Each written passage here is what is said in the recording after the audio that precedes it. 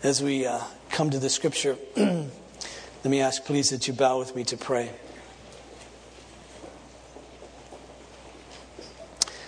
Father in heaven, we know that all scripture is breathed out by you, God breathed. And we know that it's profitable for teaching, for reproof, for correction, and training in righteousness, that every man of God, every person who knows you, God, may be equipped, competent for every good work. And so we pray that as we open the scripture, that you would teach us, that you would reprove us, that you would correct us, that you would train us in righteousness, and that, God, you would make us competent and equipped for every good work. This we pray in Jesus' name. Amen. Turn please to Colossians in chapter 3. I want to read verses 20 and 21, but only take up verse 21. Colossians in chapter 3, please.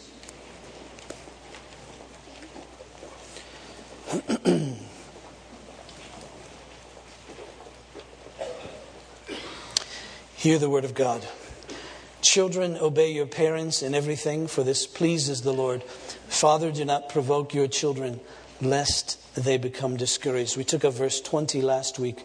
This week, if God will help me, I would like to take up verse 21. Fathers, do not provoke your children, lest they become discouraged. Now, I must tell you that I take up this sentence in Scripture with a great deal of trepidation.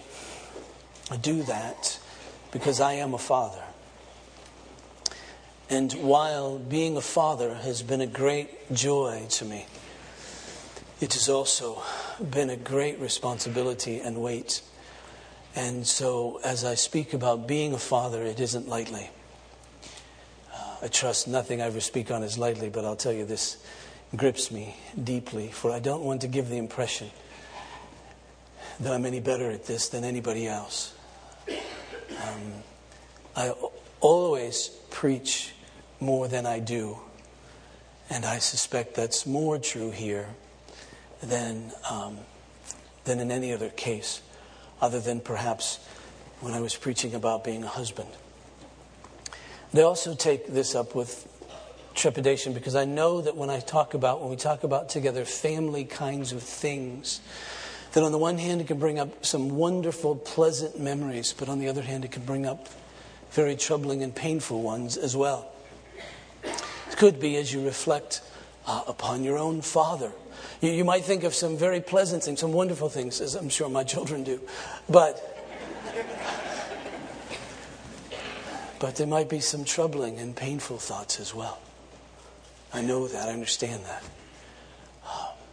It may be as a wife, you're married to the father of your children, or perhaps divorced from or estranged from in some way. And so as you hear about fathers, it may be that you have very pleasant thoughts and you're pleased and so grateful to God for this one who is the father of your children. And maybe that you're not. Maybe that's been a difficult time, a painful time. And I know that. And so as we talk about these things, I trust that for some at least, those kinds of thoughts will come to mind. Even as some men perhaps have always wanted to be a father, and yet that opportunity has not presented itself. It isn't there. And so you hear someone talk about fathers, and it just brings back to you that sort of thought of regret, if you will. You would have loved to have been a father, but simply weren't. I understand that. So we talk about fathers there. And I also understand that as a father, as I talk about fathers, there may be some things in your own life that you're sorry about. And it brings up pleasant memories, certainly, as you think about being a father to your children. But it also may bring up some pain. I get that. I understand that. So I can't touch all that today. But I just want you to know that's not far from my mind. I would like just to say this, though, as a father to fathers, that if you look at your life and you have unresolved guilt about your being a father, about things that you've thought or done as a dad, I would encourage you to resolve that. By that I mean, when we speak of guilt, We talk about sin, really. We talk about that which incurs guilt from God. And the fact of the matter is we're all sinners. Dads, moms, kids, people without kids, everybody, we're all sinners. And so we all incur guilt because of the sin that we live in.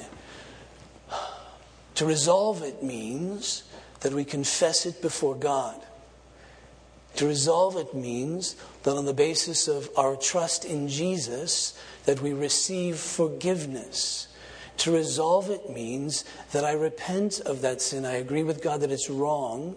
I change my mind towards it. I pray that He would give me help in order to correct it, in order to live in such a way that's pleasing to Him, that's worthy of Him. And so I encourage you to resolve that. If there's unresolved guilt in this area of your life as a dad, as a father, to resolve it, to deal with it in that biblical way, in that way that God gives us to deal with our guilt, to receive His forgiveness.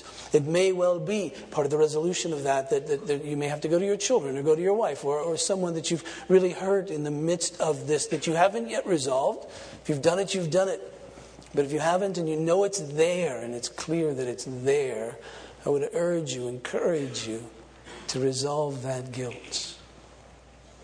And then this, that there's also something else, and this lingers in all of our lives, in various areas, but especially, I think, in parenting. And it's something called regret. Different than guilt. Guilt is sin. You must receive forgiveness. Regret can flow from sin, even sin that's been forgiven. Because regret is that sorrow that we have. Now, there's some regret that's just kind of silly, like I regret I never played for the Celtics. And there are times when that really bothers me more than other times. You know, when I watch them play, I go, that could have been me. Or something silly as, I regret I didn't get to take my kids to Disney World or provide them with some sort of material thing that maybe other kids had. And, just deal with that. That's not, you shouldn't regret that. That's just life, right? But when we think about real things in the context of our lives, real sin that led to guilt now forgiven, still there's this sense of, I wish I hadn't done that. And I'll tell you, that never really goes away. Oh, it's muted at some times and more painful at other times, but it's sort of there. I think of Paul the Apostle, who was a terrorist, really. We really can't think of him in too dark terms before he came to Christ.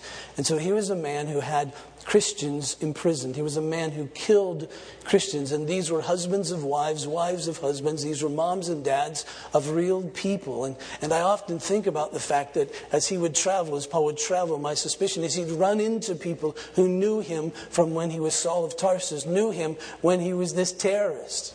And I think when he would see relatives of those he imprisoned, relatives of those he terrorized, relatives of those he may have killed, that he didn't feel good about that. Now, there wasn't a man in all of history, I don't think, who knew better the forgiveness of God than Paul. He knew it. He embraced it. He was a forgiven man, and he understood that. You read in his letters, and you know that he was a man who was close to God. He was a man who lived knowing that he was pardoned from his sins. But still, you get a sense when he writes about his former life that he didn't write it with glee. He wrote it with a sense of sorrow. And that's really true in our lives. Now, we mustn't let that kind of sorrow debilitate us.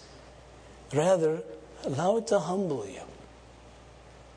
When it comes, just allow it to wash over you and say, yes, I realize that I am a sinner in the sight of God, forgiven. And yes, I realize that these things were true of me. And I know that. And rather than let them debilitate you, rather than let them stop you, allow them to humble you before God and before others and to live out your life. I hope that makes sense to you and doesn't trouble your conscience, but actually helps you. Now, having said all that, let me just sort of press on, if you'll allow me. Because being a father, being a parent, is a weighty matter if you think about it. You think about the fact that God has given you stewardship over this soul, over this human being that comes. And he says, I want you in my stead, I want you to care for this one from childhood to adulthood and then some. I want you to be a part and influence in this one's life, framing this person's life. helping this one mature, grow, to protect and provide for this one. Now it's interesting that at this point the apostle addresses fathers. Verse 20 was, children, obey your parents. Here he speaks directly to fathers. Same is true in Ephesians in chapter 6. Children, obey parents, then fathers. And the question, why? Well, first, very honestly, the little word for father in verse 20 of Colossians 3 can also be translated as parents. But it's never translated as parents in any of the Bible versions. And the reason is because, really two reasons. One is because Paul uses a very common word for parent in verse 20. Since he changes it in verse 21, you get the sense he doesn't mean the same thing. And so since it can be translated as parent or father, everyone opts for father. The second point is that it flows, this idea of father being in verse 21, it flows better because of the context. Because we're in a context where Paul is speaking to one who is to be submissive and to another who has responsibility as head or authority. So wives to husbands, slaves to masters, children to parents, but now fathers. Why fathers? Because there's a sense of headship. There's a sense of responsibility. There's a sense of authority here in the context of the family relationship. And so as we saw that husbands were head of their wives as Christ was head of the church, and the wives were to submit to husbands as the church submits to Christ, we see that relationship of submission to headship. We see it here as well. Not only kids to parents, but now there's something of authority in the context of the father in the home that's significant, that dads must grab onto, that moms must encourage. And the word that Paul has here is that fathers, don't provoke your children. Now in the Ephesians passage, it's another expression to provoke your children to anger. But this is a more general word. Don't provoke your children. Now the word provoke can simply mean to stir up. So you can stir up your kids in good ways and you can stir up your kids in bad ways. And so you get the impression from this sentence that this is stirring your kids up in bad ways. Because the end result is that they become discouraged. Now, Paul doesn't speak to fathers in this regard because mothers are allowed to provoke their children.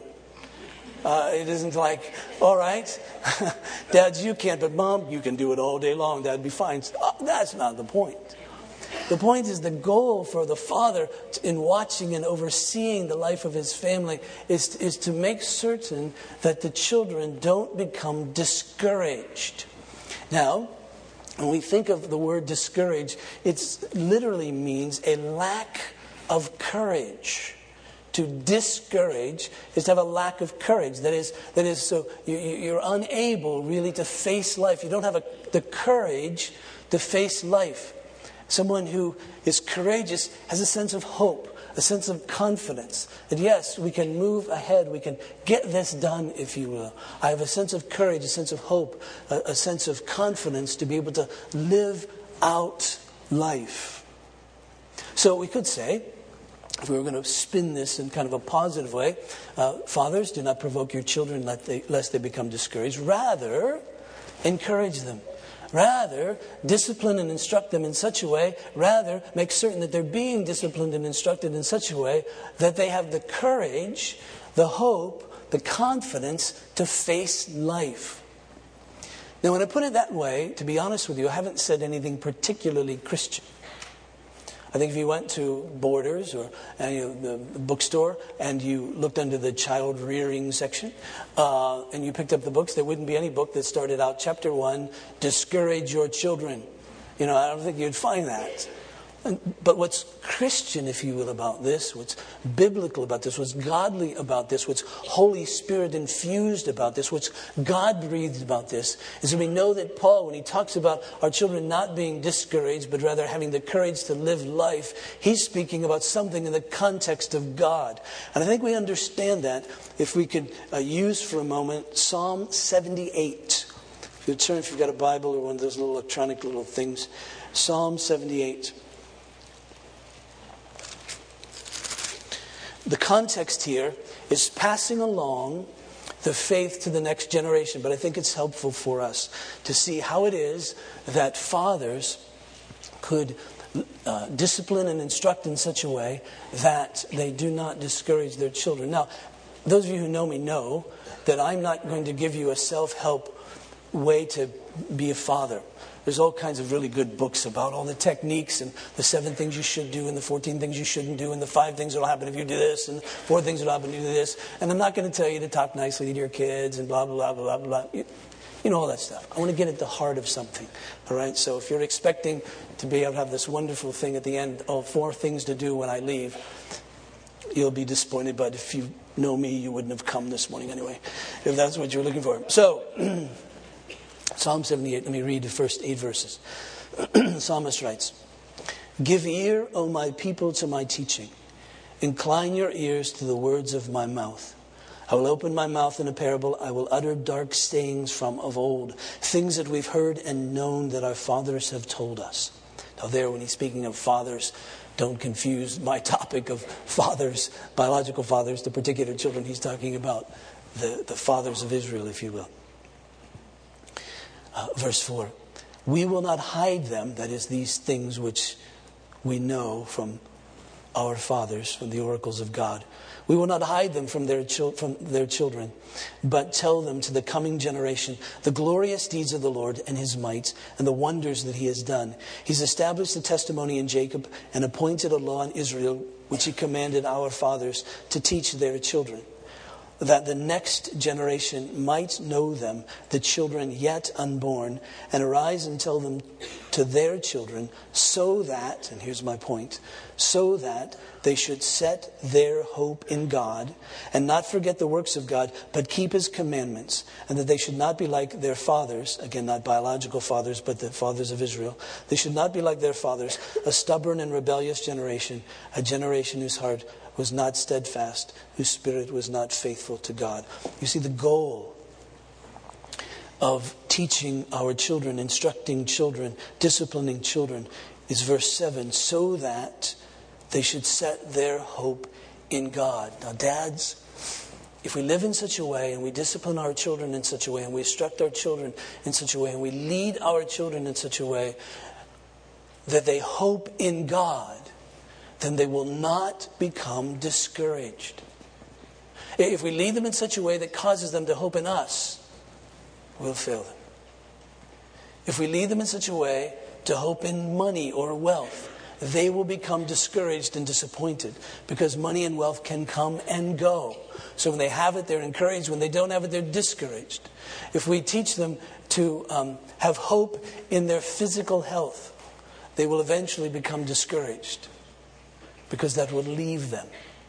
If we tell them to become encouraged in their ability to play sports, then they will eventually become discouraged, because there will always be someone better than they are. They'll lose out on a team. It simply won't maintain their courage in order for them to live life, to really live life.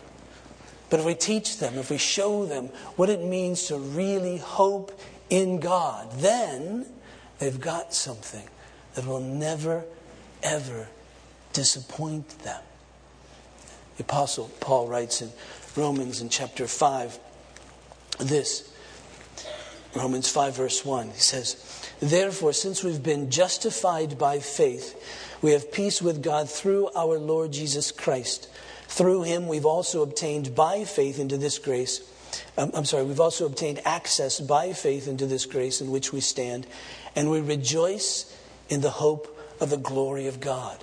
You see, a person who hopes in God, a dad who hopes in God, is hoping in the glory of God. That a day will come when the glory of God will be seen, and we'll be in it. He says, "Oh, I know that's coming. And so I always have hope. I needn't ever to be discouraged, really, because I know the glory of God is going to come." You know, Psalm 46 is a great psalm. It has a sentence in it that we all like to quote. And the sentence is, "Be still and know that I am God." We love that expression. Because if you know that psalm, it begins by speaking of God being our very present help in time of trouble. "Therefore we will not fear. Though the earth gives way, though the mountains tumble into the heart of the sea," it says. All things that are great calamities. It says we won't fear. Why won't we fear? Well, because God is with us. And so God says, relax, be still, and know that I'm God. But what makes that sentence, be still and know that I'm God, really work is the next expression. The expression that follows after be still and know that I am God is, for I will be exalted among the nations. See, the reason that we can relax, the reason that we can be still, even in the midst of calamity, even when our life is falling apart, the reason we can still have hope is that God has promised that He'll be exalted among the nations. And that's our real hope. Because when God is exalted among the nations, then that means I'm going to show up and you'll see me. It may not be today, it may not be tomorrow, it may not be next week, it may not be till who knows when. But He says, trust me and I'll be exalted. The man who hopes in God passes along to something to his children, if God will help. That is real hope in one who will exalt himself. And when he does, all will be well. The person who hopes in God knows that. The apostle goes on. He says, more than that, we rejoice in our sufferings. Now that is just an odd statement. To walk around and say, we rejoice in our sufferings. If you go to a psychiatrist and you say, I'm rejoicing in my sufferings, they'll admit you. Right? You're not supposed to do that. So what in the world does he mean? If he's not a masochist, what does this really mean? He says, because I know something. I know something about suffering. And I know something about God. He says, more than that, we rejoice in our suffering, knowing that suffering produces endurance, and endurance produces character, and character produces hope. He says, I know that this suffering has a purpose. It isn't just arbitrary because God is sovereign. God is sovereign over my whole life, and I'm hoping in Him. He'll exalt Himself. And where I'm likely first to see God exalt Himself is in my own character. And when He does exalt Himself in my own character, conforming me more closely to the image of Jesus by way of my suffering, that gives me hope. Why? Because I say, yes, it's really true. God really is at work in me. And so it gives us hope. And it says, Paul does, that hope does not put us to shame. In other words, if you hope in God, if your children hope in God, dads, they'll never be put to shame. He will deliver, ultimately. If it's not until that day when we're standing with Him in glory and everyone sees, oh yes, I should have hoped in God. It will not put us to shame. If our kids put their hope in sports, they'll be shamed eventually. If our kids put their hope in popularity, they will be shamed eventually. If our kids put their hope in position, they will be shamed eventually. If our kids put their hope in physical prowess, they will be shamed eventually. If our kids put their hope in their popularity, they will be shamed eventually. If our kids put their hope in their good looks, they will be shamed eventually. Right? I used to tell everybody that before you say I do class, don't get married for looks because at 50, everybody looks like this. You know. We will be shamed eventually, right? If you put it in money, you will be shamed eventually. If you put it in your intellectual abilities, you will be shamed ultimately. I'll never forget, I was sitting one day when I was working on a PhD in economics years ago. I was sitting at lunch with a man who I admired tremendously. And he was my major professor, brilliant man. And he had invited me to go to lunch, which I knew was scary because he didn't usually do that. And we sat there. And he looked at me with tears in his eyes, literally, and he said, Bill, never forget, there's always someone out there smarter than you.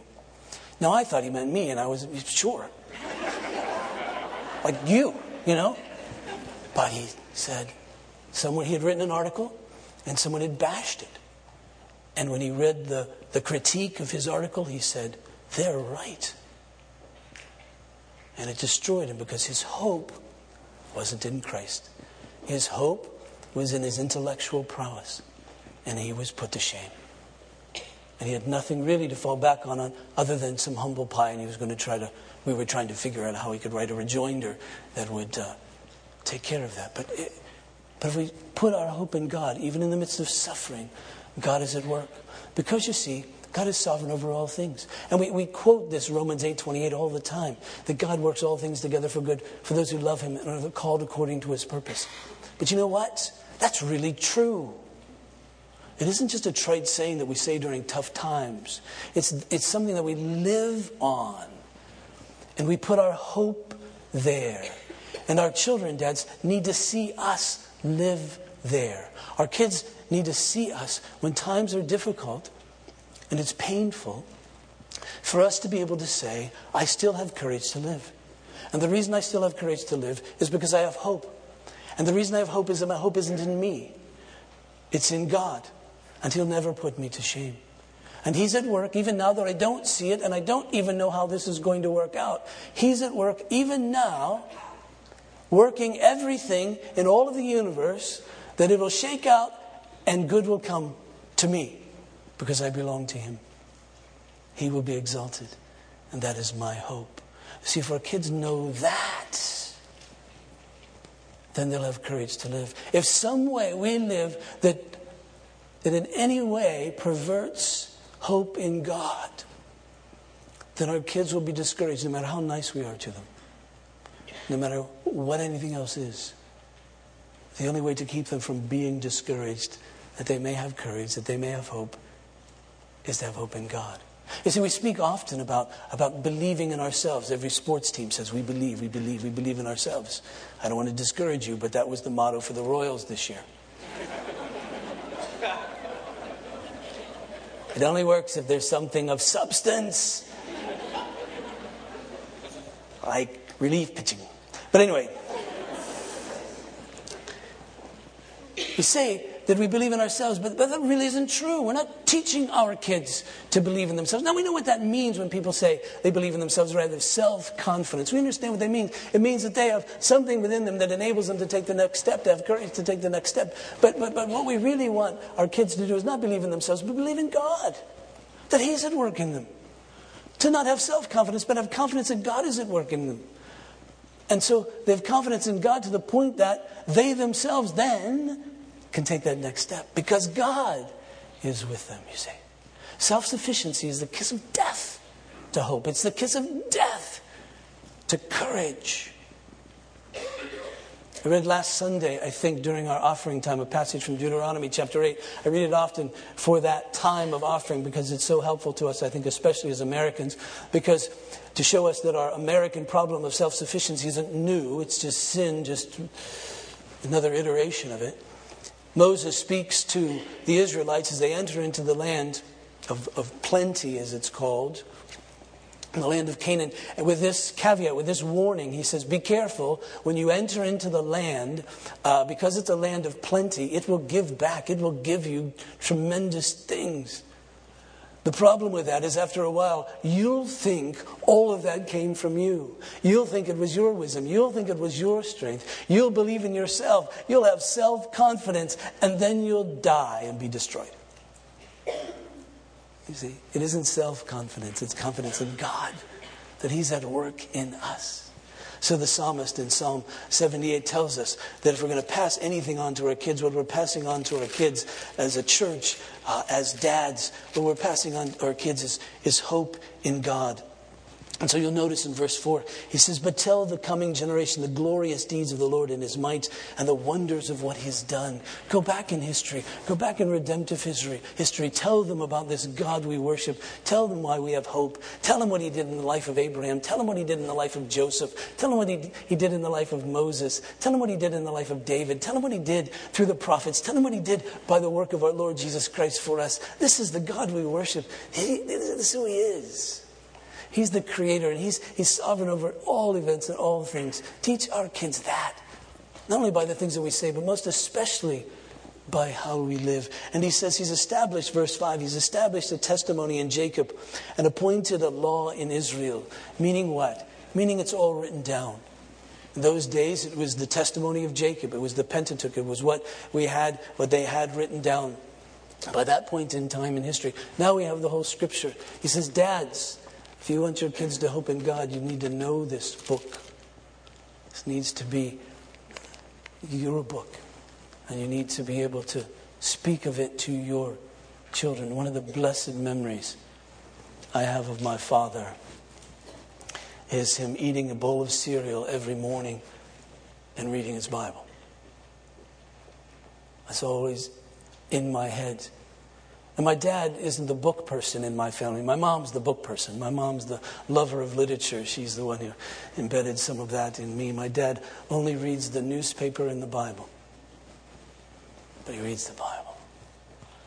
And I knew in all of our life growing up and all the difficulties and all the situations that we found, I knew that he hoped in God. And so we must pass on this testimony of Jacob, this testimony that's in the Scripture.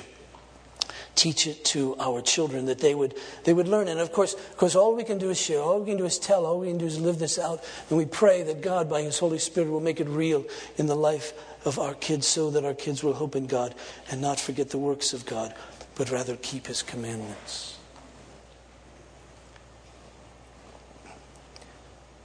Now, it's important, you see, that we realize that provoking our children doesn't mean that every time we make them unhappy that we've done something wrong. They're going to be unhappy.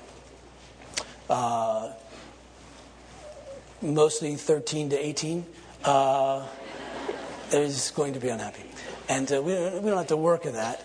But just because they're unhappy doesn't mean we've provoked something. What provokes children to this kind of discouragement is when they ultimately see there is no hope other than the hope that they have in themselves.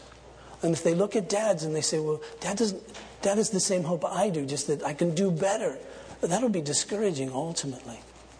What's discouraging too to kids, what provokes them to this kind of discouragement is harsh standards, not standards, but harsh standards. Standards that are unreasonable, standards that change, standards that are unpredictable, standards that are, again, harshly enforced. Or even worse than that, arrogantly enforced. That's what becomes discouraging to kids when they don't really think you have their best interest in mind. That discourages them. It isn't just simply discipline. We're commanded to discipline. We're commanded to correct because God corrects. God is the loving, kind disciplinarian in our lives. And He has purpose. Hebrews 12 speaks of the discipline of God to us. And dads, we're to be like this. Hebrews 12 middle of verse 5. My son, don't regard lightly the discipline of the Lord, nor be weary when reproved by Him. For the Lord disciplines the one He loves and chastises every son whom He receives. And so that's a loving thing to do, standards, and to enforce them. It is for discipline that you have to endure. God is treating you as sons. For what son is there whom his father does not discipline? If you're left without discipline in which all have participated, then you're illegitimate children and not sons. Beside this, we have earthly fathers who disciplined us, and we respected them. Shall we not much more be subject to the Father of spirits and live? For they disciplined us for a short time, as it seemed best to them. But He, that is God, disciplines us for our good, that we may share His holiness. For the moment, all discipline seems painful rather than pleasant. Can I get an amen from the kids? But later, it yields the peaceful fruit of righteousness to those who have been trained by it. See, that's really, as a dad, our hope in God. We hope that as we learn of Him, we hope that as we understand His will for the life of our children, as we then discipline and instruct them, we hope in Him that will produce from Him a harvest of peace and a harvest of righteousness. Peace between our kids and God, peace between our kids and us, and righteous living on their part. That's what we hope. One final word to dads. From Proverbs in chapter 17, verse 6.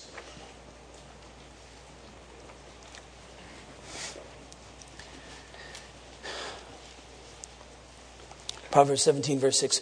Grandchildren are the crown of the aged. That's a new application for me. But it's the second one that's for fathers. And the glory of children is their fathers. One version has, and the pride of the children is their fathers. The glory of the children is their fathers. Now, we normally say that our children are our pride and joy. Now, there's a certain sense in which that's true, be it a bit Hallmarkish, right?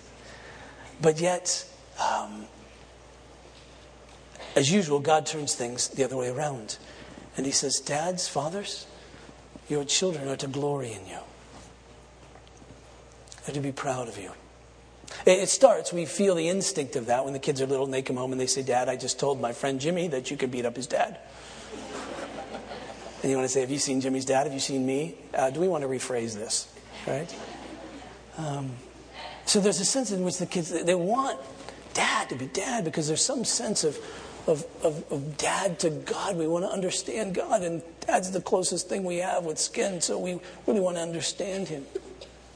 And so there's this word to dads that we're to live in such a way as to garner the respect of our children.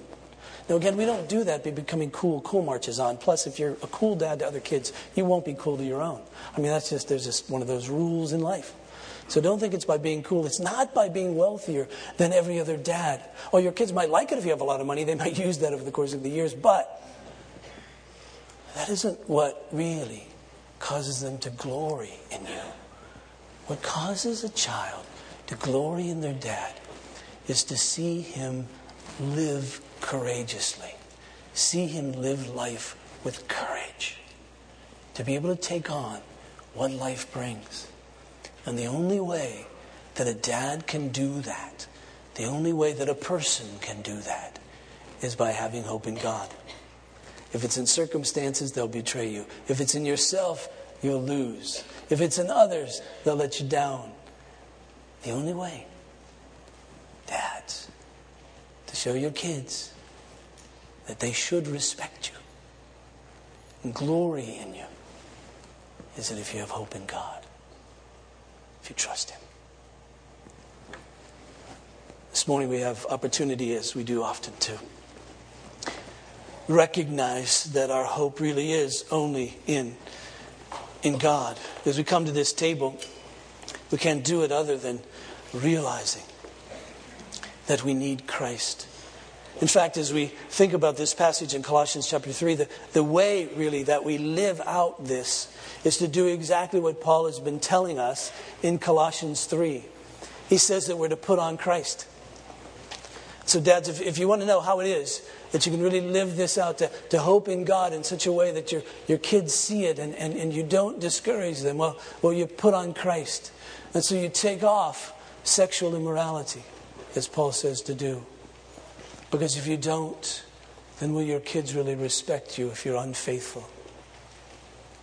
Put off anger, because that isn't really how to relate to your children. Anger doesn't bring forth the righteousness of God, the Scripture tells us. And not only that, but we must take off what he calls coarse language. That is, we have to not say those things that nobody should say. When the apostle speaks about putting off coarse language in Colossians chapter 3, as we said, he doesn't mean about talking dirty. He means about saying those things which shouldn't be said, which shouldn't be uttered. Dads need to be careful about how we speak and what we say to our children so as not to discourage them, so that their hope would indeed be in God. And then we must put on compassion. Jesus, the compassionate one, he sees our need and comes to help. Compassion. Kindness. Most especially in how we speak and how we speak to our children and of our children. Humility. The Lord Jesus was God. Yet being in the form of God, he didn't regard, the Scripture says, equality with God a thing to be grasped, but made himself nothing, humbling himself, taking the very form of a servant. Dads. Humility is who we are and who we know ourselves to be in the presence of God. And then we need to live that out. We come to this table, this is who we are in the presence of God. I hope one of the things, kids, that you see of your dads, of your parents on Communion Sundays, as they come forward to receive from this table, that's they're telling you that just like you, they're sinners and they need a Savior. And so, dads, moms, as we come to communion, what we're telling our kids is we're just like they are. in that sense. We too need a Savior. And so our discipline of our kids isn't an uppity discipline of our kids. It isn't an arrogant discipline of our kids. It's a meek discipline of our kids. It's a gentle discipline of our kids. Why? Because we know ourselves to be sinners too. Now, just because you're a sinner, Dad, doesn't mean you can't discipline your kids. If your kids come to you and say, Dad, when you were a kid, I know you did this. You shouldn't say, oh, then I guess it's okay for you.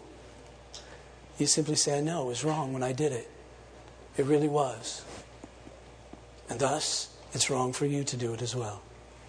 Repentance goes a long way. To be able simply to admit, yes, I was wrong when I did that. And so, I can't let you do it either. But you've had to repent. You have to admit that that really was wrong. And so we come to this table and we're humbled in the presence of God. I need a Savior. Right? We're meek because we can be gentle, because we trust God with our kids. We trust Him.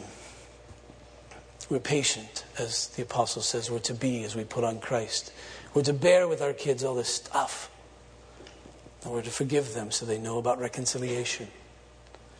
We're to love them as God in Christ Jesus has loved us, you say.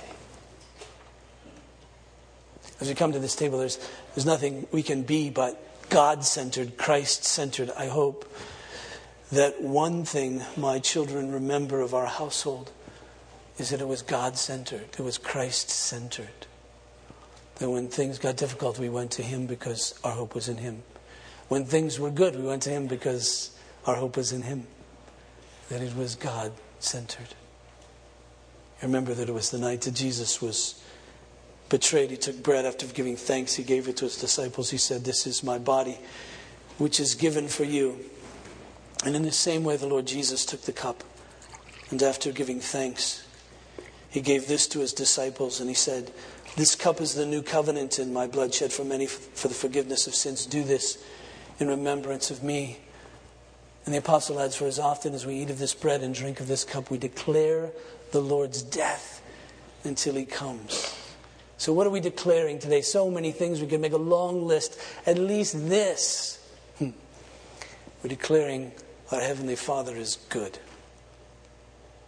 We're declaring our Heavenly Father provides for us, cares for us. And He did it primarily as He sent His Son to die for us. And our hope is in Him and in Him alone. Let's pray, Father. Pray for me and for us, that You would cause us to focus our attention, God, upon You, that our hope would be in You and You alone. For fathers most especially, I pray that You would enable us to sow hope in You, God.